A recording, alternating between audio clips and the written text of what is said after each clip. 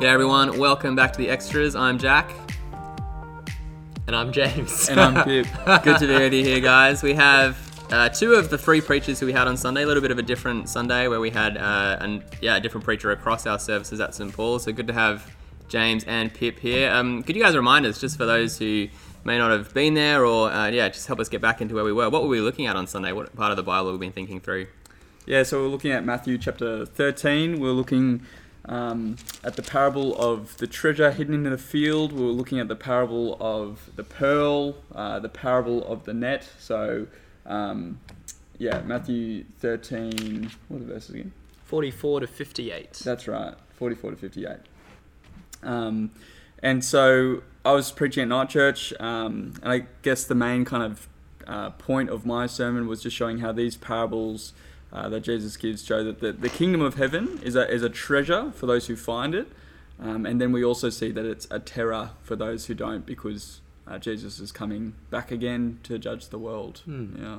I was preaching at afternoon church, and I structured my sermon around this question of how can we find joy in the kingdom, and three big points really. One is to find the kingdom, that is like hidden treasure. Second of all is to see the infinite value of the kingdom. And the third point I gave was to honor and trust Jesus and not grow familiar with him. Nice.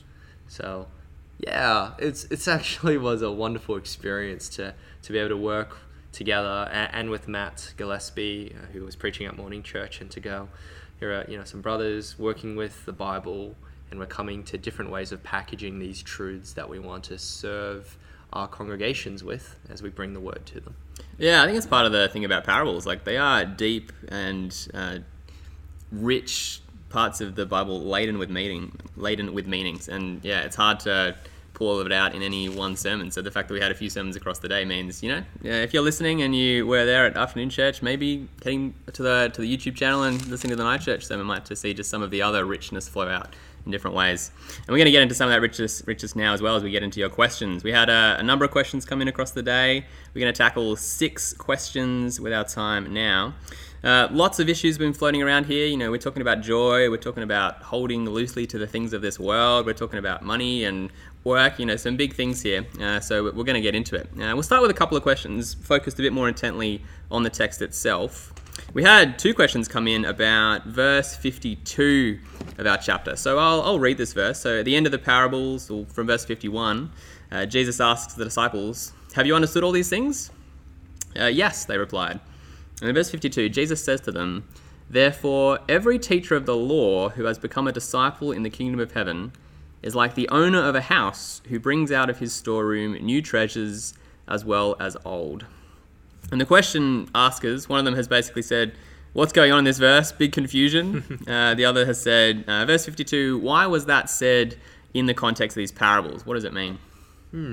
Yeah, it's a really, really good question. I'll start, Pip. Yeah, go for it. Well, the first thing to say is that Jesus is addressing teachers of the law. He's referencing teachers of the law in verse 52. And it's important for us to realize that teachers of the law over the last few chapters in the book of Matthew have been opposing Jesus and his teachings. And we see this, for example, in chapter 12 of Matthew, where the teachers of the law are actually saying to Jesus, "We want to see a sign from you." You see this in Matthew 12, verse 38, for example. And Jesus actually calls them a wicked and adulterous generation asking for a sign. And so we've seen a number of chapters of teachers of the law opposing him. Thus, we come to Matthew 13 with the parables, where what Jesus is doing is he's actually revealing secrets of the kingdom of heaven, these glorious and marvelous truths.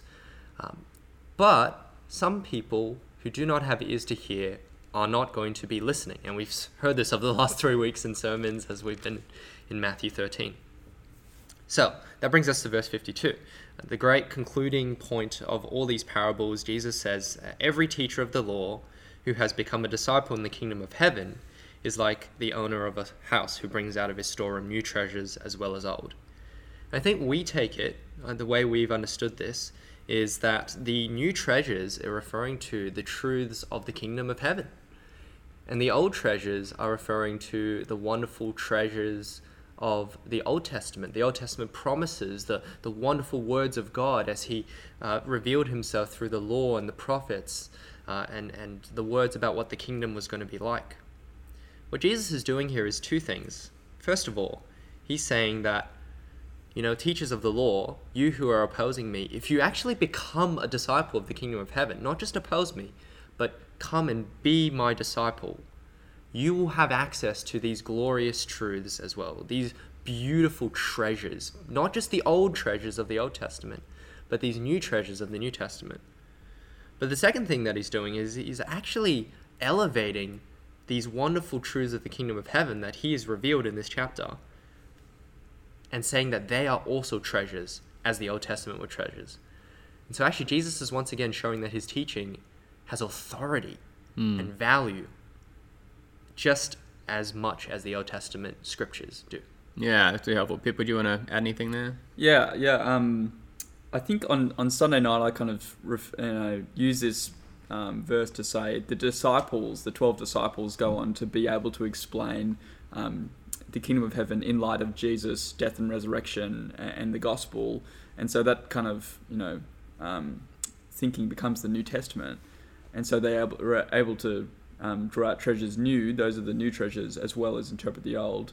But just having this discussion now, I think has shown me that, he is talking specifically about the teachers of the law, the experts in the law that we see through Matthew. And so I think it's saying that even though a lot of the experts of the law do end up rejecting Jesus, some will go on to accept Jesus, and they'll be able to use their expertise in the law and the prophets of old to show that they, in fact, pointed to Jesus, and now as well to bring out these new treasures, these new teachings of Jesus and experiences of Jesus. Yeah, someone like Paul, the Pharisee turned apostle to the Gentiles, comes to mind. Totally. Yeah. Totally. Yeah, so if I'm understanding you, just to sum that up, we're talking teachers of the law at all because of the context, Matthew 12, the opposition from the Pharisees and the teachers. And at the end of Matthew 13, and Jesus has unfolded the secrets of the kingdom through the parables, Jesus is saying, well, if those Pharisees who were opposed, teachers of the law who were opposed, if they become disciples, they've already got the old treasures as their understanding of the law in the Old Testament, but the disciples are the ones who have the secrets of the kingdom, so they'll have the new treasures too if they come and be a part of the kingdom that Jesus is expounding. Is that capture what you're saying, James? Yeah, I think so. Yeah, that's really helpful to wrestle through. Yeah, thanks for... I think, seeing it tying into the context is important. It's not just an isolated verse. This is about Matthew 12 as well. Yeah, that's great. We'll keep going. So our next question, coming a bit further down the passage, after Jesus wraps up the parables, we have this scene where Jesus comes back to his hometown, comes to Nazareth. The people there are amazed because, who is this guy? Who does he think he is? And they reject him because they're kind of overly familiar with him. And the last line of chapter 13, verse 58, and Jesus did not do many miracles there because of their lack of faith. So we've got a question picking up on this verse. Jesus chooses not to display his power to the faithless people who take offense to him. But wouldn't it be more loving or graceful to persist in helping them believe despite their hardened hearts? Jesus spent time with thieves and murderers who displayed remarkable transformation. Are these Pharisees so much further from being able to believe that Jesus just simply moves on? Great question. I think what we see through the Gospels is that people respond to the Word of God, the message of the kingdom, as Jesus goes around and teaches. And we see this in the parable of the sower. People have different responses. What we also often see is that when Jesus chooses to heal someone or to perform miracles, it often comes after they've shown faith in his word that he's spoken. And so we see him say things like, it is because of your faith that you've been made well, things like that. And so here, I think what we see is not something unusual in the Gospels, is that Jesus is responding to people's faith, and he chooses not to do many miracles because of their lack of faith. It's also interesting that it says that he doesn't do many miracles, which kind of maybe suggests he's done maybe a couple or some, because they are able to identify him properly in verse 54 and say, where did this man get his miraculous powers and his wisdom as well? So they do have this understanding that he's able to do miracles and he's got this wisdom. Yeah.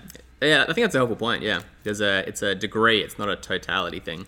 I mean, it is still a contrast, right? You look at a verse back in like chapter 9, verse 35. It's one of those summaries of Jesus's ministry. Jesus went through all the towns and villages, teaching in their synagogues, proclaiming the good news of the kingdom, and healing every disease and sickness. Like in other parts of Jesus' ministry, it's this picture of just total like domination of sickness. And Jesus, crowds bringing their people to Jesus to have them healed. And the contrast in Jesus' hometown seems to be few. And I think what you've said is right. It's the lack of faith means people don't even come to Jesus to ask for healing. And I think that's one of the things we got to be careful of with a verse like this. I mean, you could read it saying, Jesus couldn't do the miracles because the people didn't have faith. And actually, it's the faith is the main thing. Like, Jesus isn't that powerful in himself, but like the power of people's faith is the thing that Jesus can kind of leverage to, heal people. And I don't think that's the picture that the Gospels paint us. Like, Jesus is the one with the authoritative power to just heal with a word. The thing that seems to be highlighted here is that there are less opportunities for miracles because people don't come to him. Jesus can't heal the sick if the sick aren't there to be healed. I think that's kind of the thing it's pointing out. And I think that, picking up on what you just said there, Jack, that in the question, Jesus spent time with thieves and murderers, are these Pharisees so much further? I think the important thing to realize it's that, yes, that Jesus does spend time with thieves and murderers, and the difference is that they come to him. And I think that we need to be careful of thinking, oh, well, these people are so evil, therefore they can't be saved. But actually, it's the response to Jesus that saves you. It's the response to him in faith and humility and trust. That is what Jesus responds to with forgiveness and healing as well. The other thing to say is that Jesus, time and time again, actually wants people to believe him, not because of his miracles, but because of his words. Yeah. And so, having just said in this chapter, Matthew chapter 13, in the parable of the sower, that the word, is a seed that's scattered, and some seed falls along the path, and it doesn't even grow at all. These are the people who hear the word and immediately it's snatched up. Well, Jesus actually wants people to be good soil, to hear his word, to receive it, and to actually grow 30, 60, 100 fold.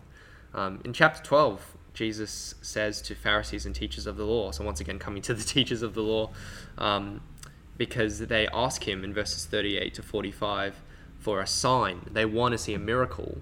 Jesus says that, actually calls them a wicked and adulterous generation, asking for a sign. And so, actually, time and time again, Jesus wants people to not just believe him because that he does miraculous things. He wants them to believe him because of his words. And I think this is another example of that. Yeah, that's helpful.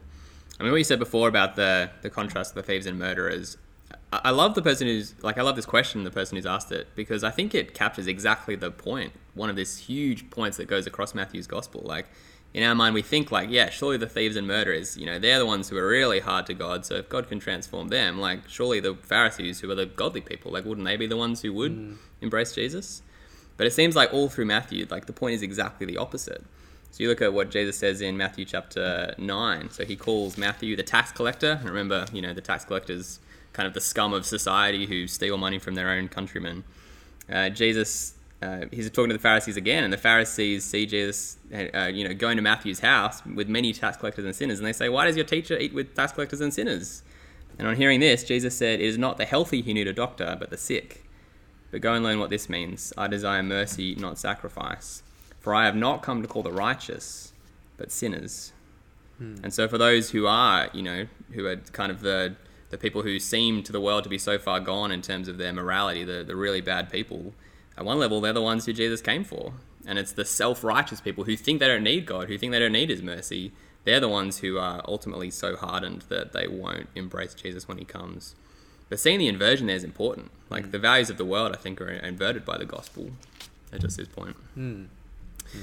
Yeah, great to wrestle through that with you. Thank you for that. We're going to keep going again. So that's a couple of questions digging into the verses of the passage itself. So we're going to broaden out a bit now and think a bit more theologically and think kind of in terms of the application of these things. First, we have a question about joy. And I'll direct this to you first, James, because this is a big theme that you picked up on in your talk. The question is, what might joy in the kingdom of heaven look like in the day-to-day of life?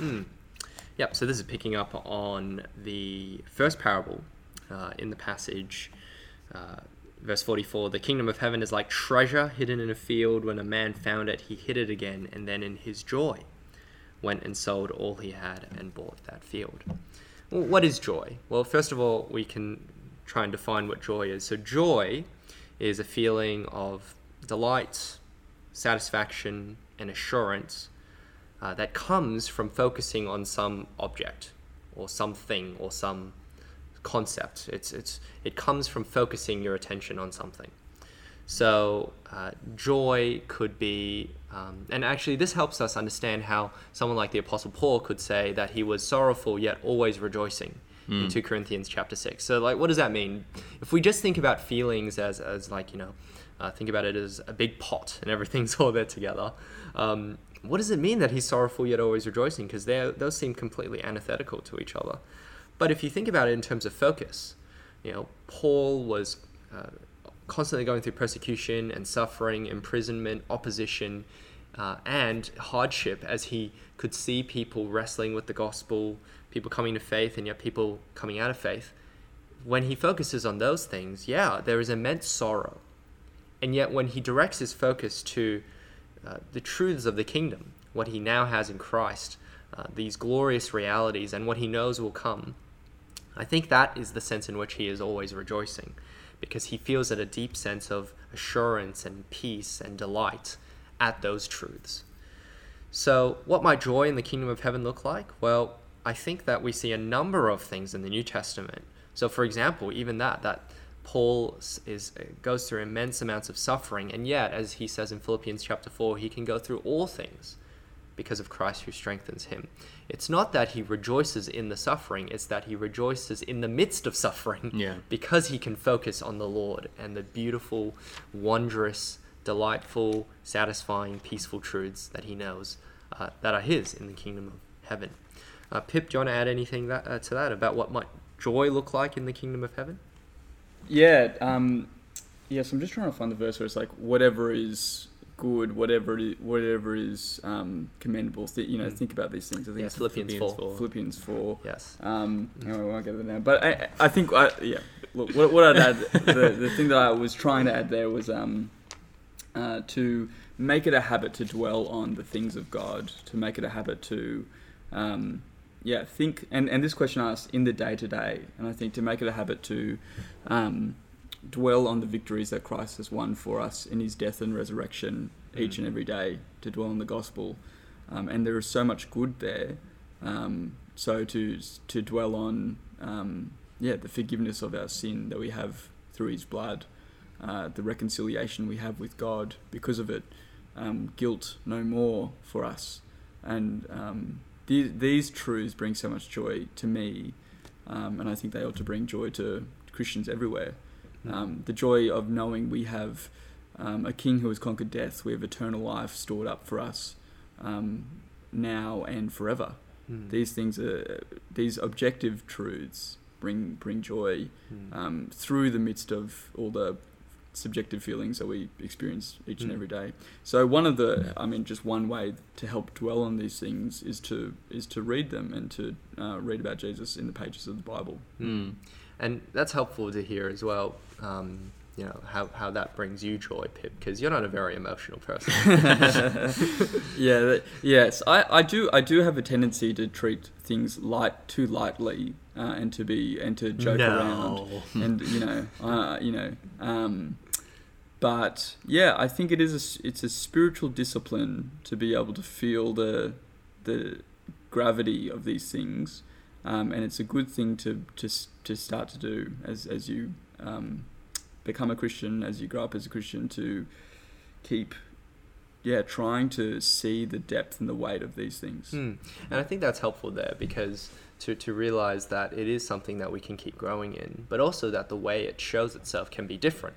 So, not knowing who the question asker is here, there could be an unhelpful way that my sermon or the way the Bible talks about joy could be construed, which is that if I'm not jumping up and down and laughing all the time and singing and being a very loud personality, that therefore I'm not being joyful in the kingdom.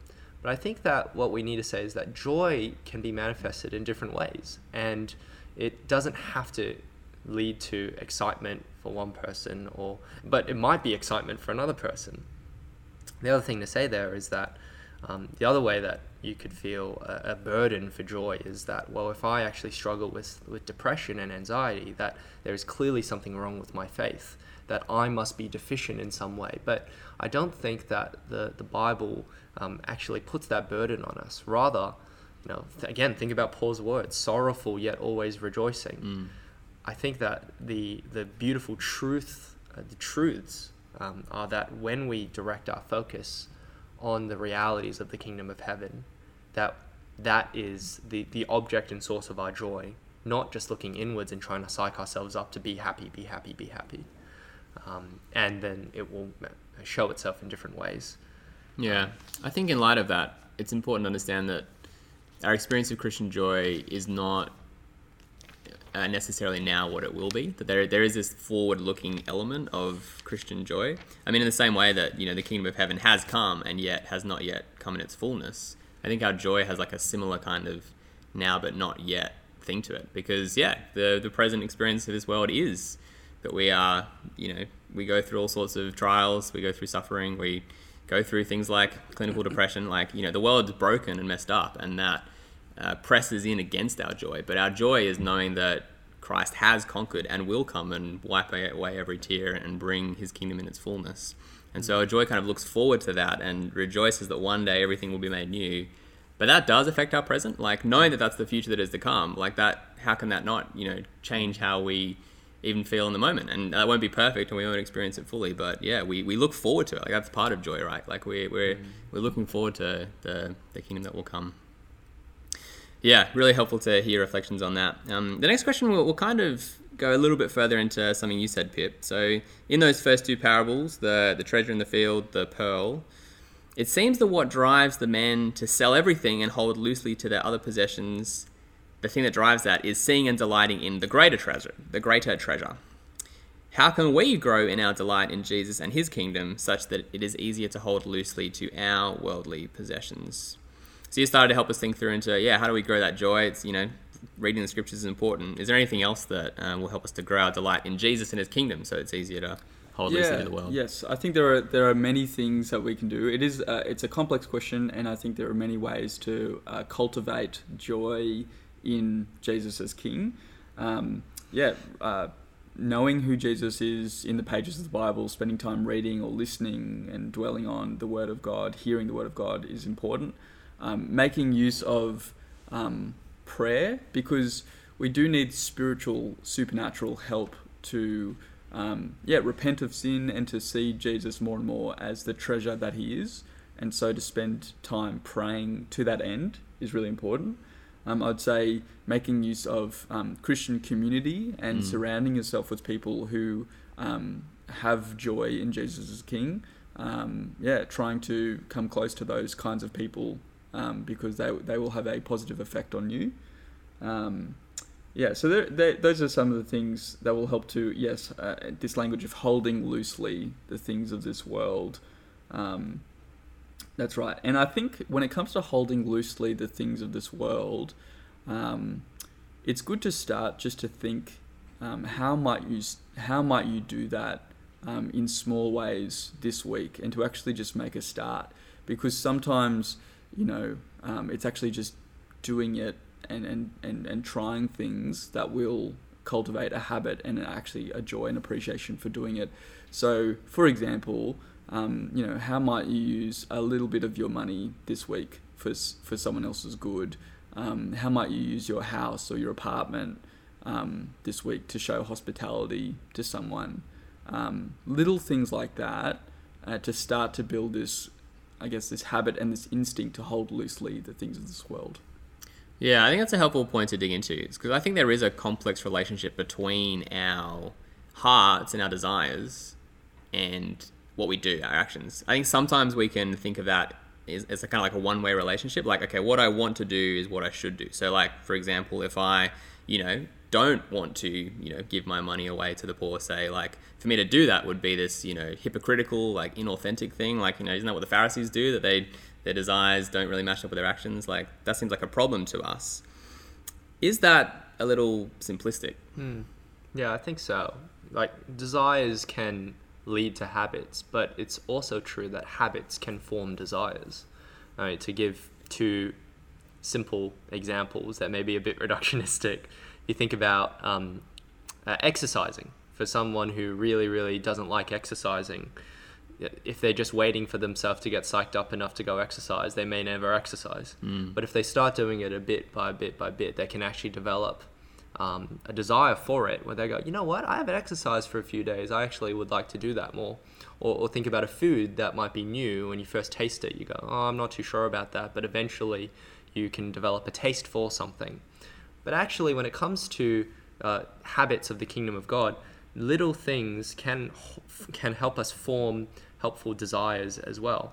So, for example, the act of generosity, as Pip was saying before, starting to give a little bit and actually experiencing the joy of seeing yourself being able to provide something helpful for others can actually help grow that muscle of generosity in your life as well, and cultivate a joy for it.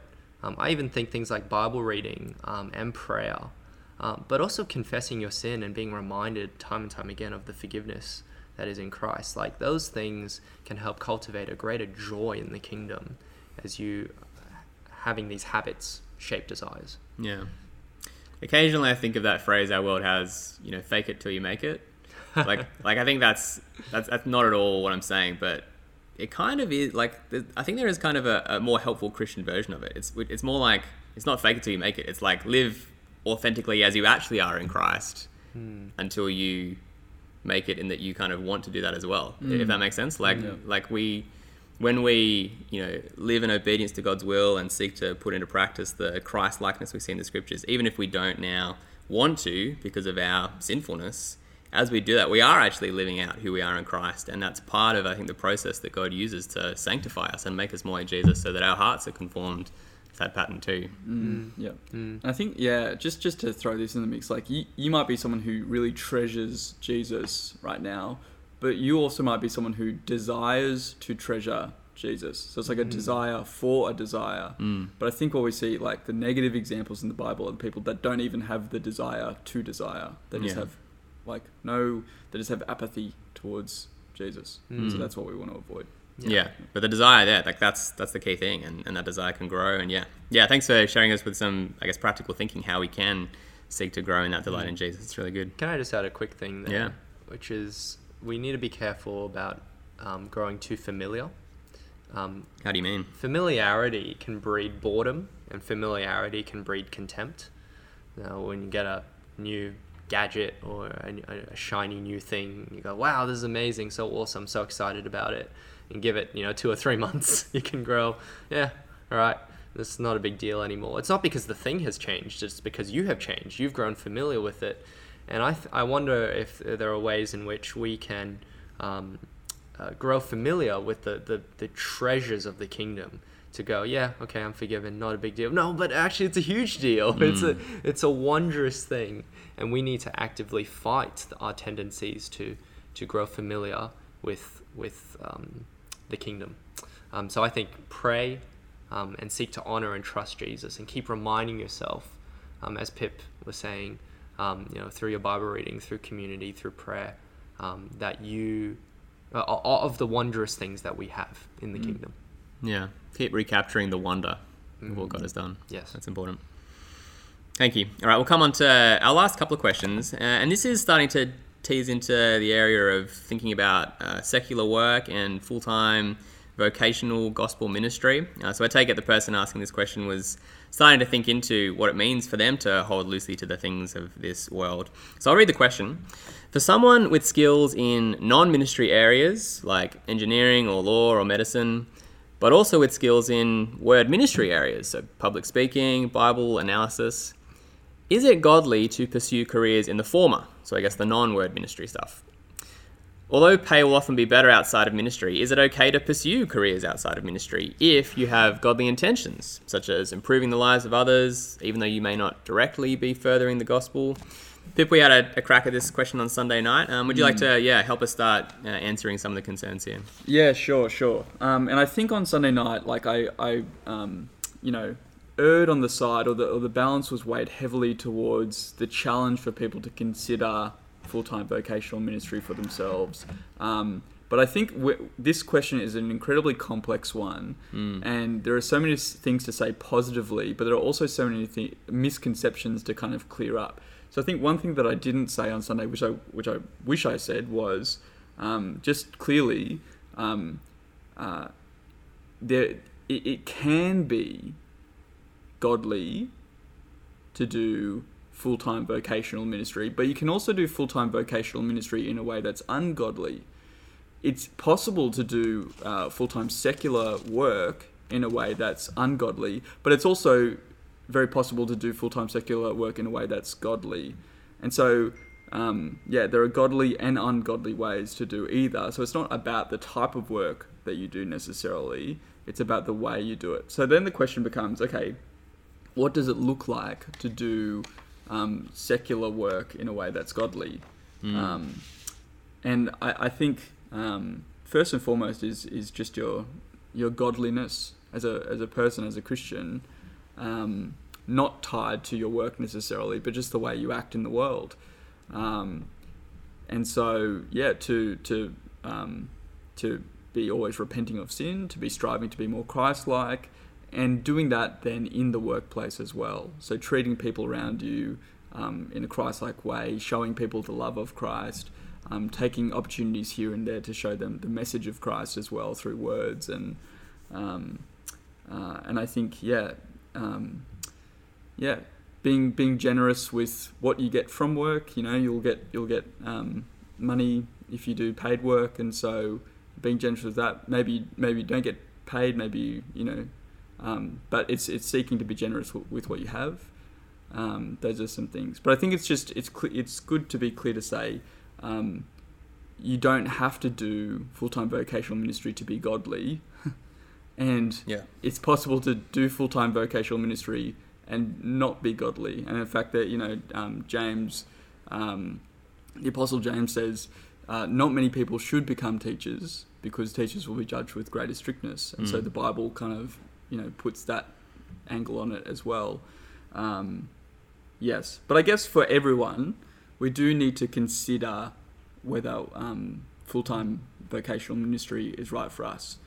And I think when we say, we want people to consider it, it is a heavy thing to consider it. It's not just this light, oh yeah, sure, I'll go and do full-time vocational ministry. We want people to self-evaluate. We want people to talk with people around them.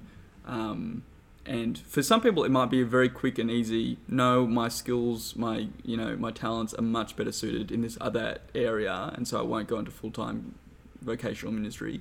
For some people, the consideration process will take a bit longer.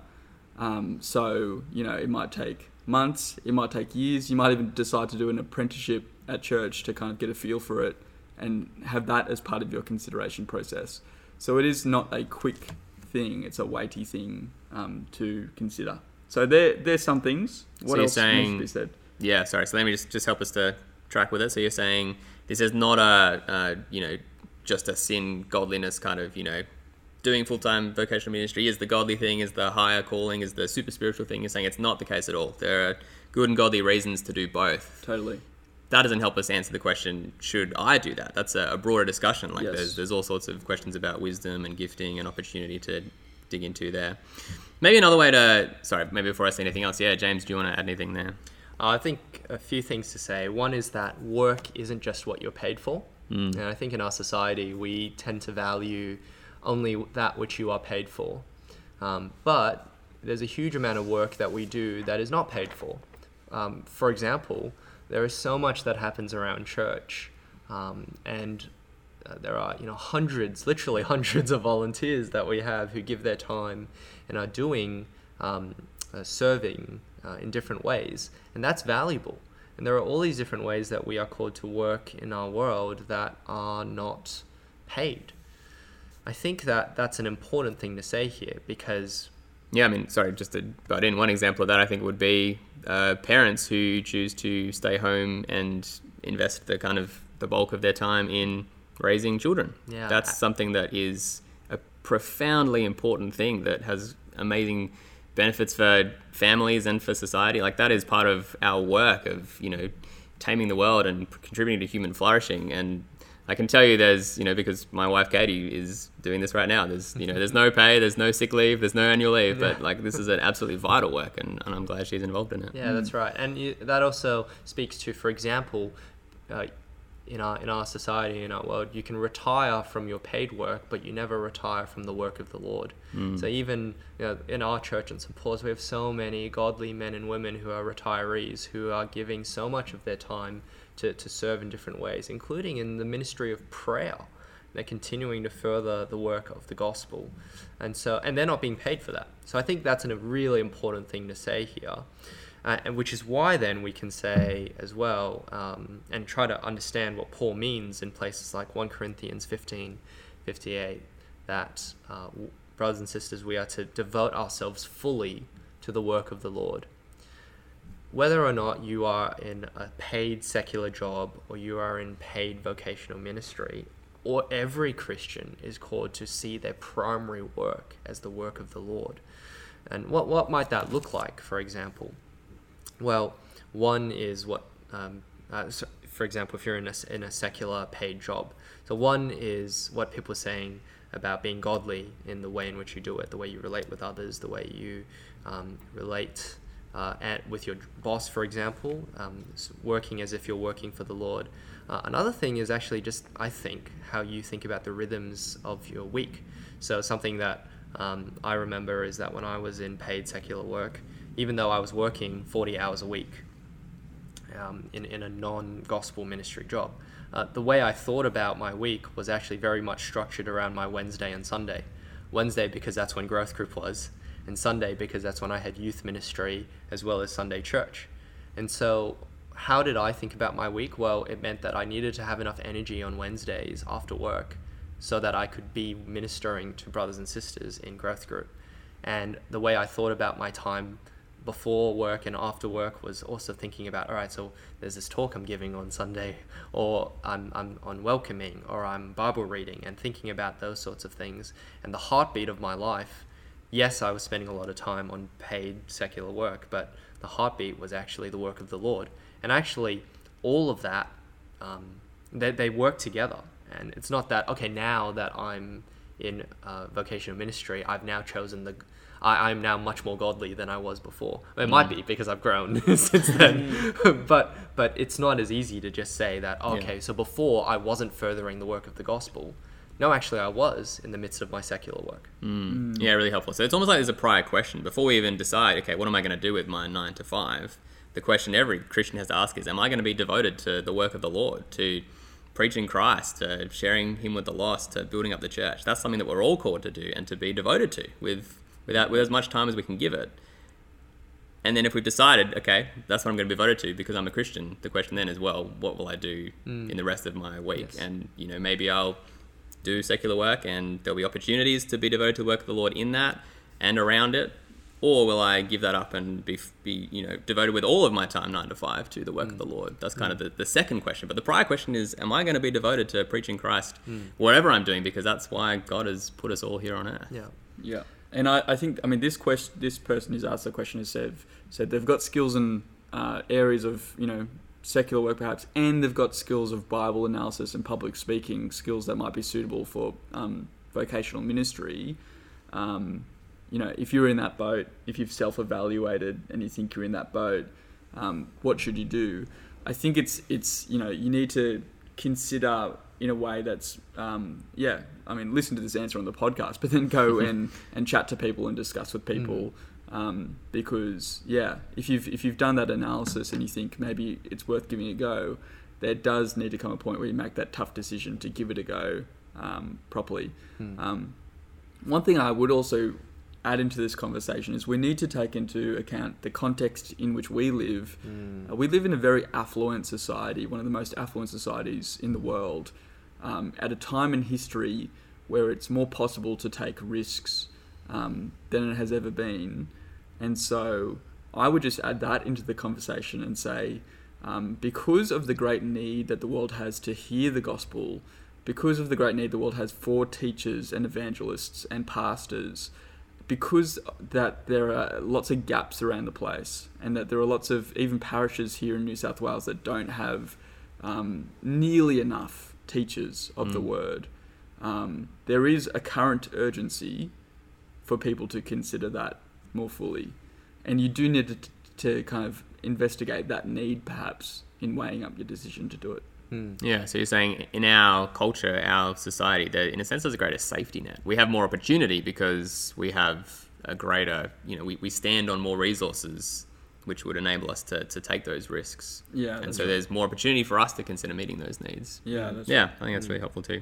I think that kind of thinking helps us get into the last question we'll tackle today. So this came in after our night church question time.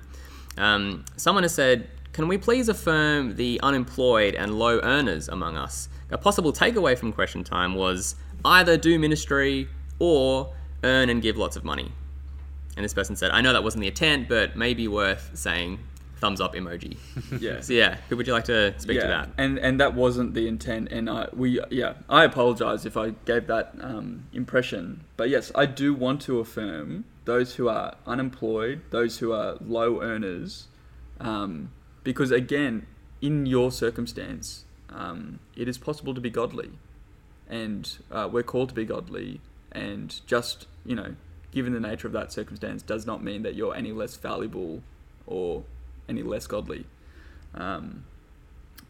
Yes. So what I would say in terms of generosity and holding loosely the things of this world and treasuring Jesus is there is no amount stipulated on top of that.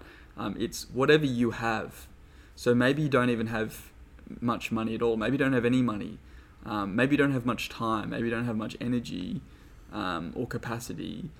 But you have to self-evaluate. What do you have? What could you be generous with? And then work with that.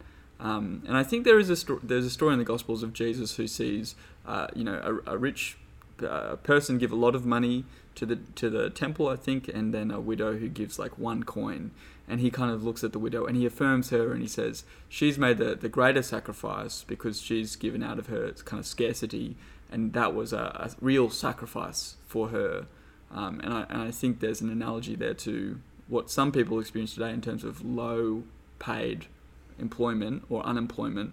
It's possible to be generous out of scarcity, and God loves it when that happens. Yeah, that's really important. Another thing to keep pushing on this. Can we address the kind of dichotomy the question's asked? The takeaway, is it either you do full-time ministry or you work so that you can earn and give lots of money towards full-time ministry? Like, is that the only good thing about secular work? James, would you want to respond to that? No. The answer is no. I think we're done now. No, I'm kidding. The answer is no. Just before I share a bit more on that, there's a story I actually remember hearing, and it was a man who was living up in Queensland, and he was working in a corporate job, really, really good at what he did. And he shared with me that about 6 years into his job, he got given the opportunity for a promotion, and the promotion would have given him double the amount that he was working. The amount he was making. And he weighed it up, and he went, wow, this is great. And all these people at church were saying, wow, you can give so much more money to church now. Like, you're going to be, and you'll be such a great witness in the workplace. But the problem is that it meant that he would have to work late on Tuesday nights and on some Sundays. And he actually made the hard decision to say, no, I'm not going to do that, because I have growth group on Tuesdays and I want to be at church on Sundays. I don't ever want to leave. And some people were saying, oh, you're crazy. Like, just think about how much money you could give to church. Just think about, and he said, yeah, but that's not the most important thing. The point, I actually care about the church and being with God's people. And I think there's something really helpful there, because if the point of secular work was just make lots of money and to give, then he has chosen the wrong thing. Yeah. But it's not. It's not that now, if you're in secular work and not in gospel vocational ministry, you're just a money bag for church. That is absolutely not the picture that the Bible gives us. And I think that the witness of this man is one example of that there is a prior thing, as Jack, you said a bit before you think about pay and money and also what you get paid for. So I think the answer is no. It's not just about either do ministry or earn lots of money and give lots of money. One thing to say is that Ephesians chapter 4 does give us this picture. Actually, you know what? I've got two passages. One is Ephesians chapter 4, where Paul says in Ephesians 4:28, anyone who has been stealing must steal no longer, but must work, doing something useful with their own hands, that they may have something to share with those in need. Which actually is a wonderful principle for us when we think about work, gospel ministry or secular work, that actually part of what we're doing with our work is doing something useful with our hands as image bearers of God, that we may share with those who are in need. There is a social dimension to our work, not just about personal individual fulfillment that's there. That being said, the other thing we have to understand is that our work is a way of us contributing to the flourishing of our world. Yeah. We think about work from Genesis 1, about how we were called to fill the earth, rule it, and subdue it. And part of that, what some might call the cultural mandate, what we're called to do is to go out into the world and to do good work with our hands to contribute to the flourishing of the world. Now, our primary work now still is the work of the Lord, this side of the cross and resurrection. And yet, all of us still do that work of filling the earth and subduing it. We do that all the time. So, and it's really important. Yeah, I mean, like, you know, I would love to see Christians involved in all aspects of our society and the secular work going on, because there's good there to be done. Like, yeah, we should go out, and some of us should be plumbers and contribute to the social good of, you know, running water and flushing toilets, because that brings immeasurable benefit to society through preventing disease and, you know, bringing order and cleanliness. Like, that's a good and loving thing for our world, and that's, you know, across all sorts of different jobs. Like, there are needs, there are things that we do that are good, that contribute to order, that are loving, and that is part of the intrinsic good and dignity of human work. Even before we think about the work of the Lord, which is the primary thing, but just our work in all those dimensions is important and has value just in itself. We've said a lot here. There's been a lot to digest, you know, bumper episode today, as we often do. But yeah, we hope, listeners, this has been helpful for you as we wrestle through some of the implications of this part of God's word. Massive challenges, you know. We're called to hold loosely to the things of this world and think hard about the kingdom that our Lord has come to bring. So thank you, James. Thank you, Pip, for helping us think through these things. Thank you. Just a little flash forward. What are we looking at this Sunday as we come to church? So this Sunday, we're going to be having a time of lament and thanksgiving. We generally have a Thanksgiving service each year, but we thought it would be appropriate this year to not only give thanks, because there's much to give thanks for, but if, as we see in the Bible, especially in places like the Book of Psalms and Lamentations, there is a time for lament, a time for grief, to actually soberly and carefully consider the fact that not all things go well in life, and this has been a year where we've seen plans fall through, health fall through, family rhythms and structures fall through, and it's worth lamenting that. And so that's what we're going to be doing this Sunday. And then into summer, we're going to be continuing on with a few talks from Gary Koo, Bishop Koo, on love, and then we're also going to be having some time thinking about we're going to be looking at our Introducing God talks. So thank you. Yeah, that's what we have. And of course, Christmas. Christmas, sorry, thank you. That's right. That's right. Yeah, head to the website, see our Christmas services, come along and sing. It's going to be great. This is going to be the last extras for the year. It's been wonderful to wrestle through your questions this year. We'll be back again in the new year. Until then, God bless, and we'll see you next time.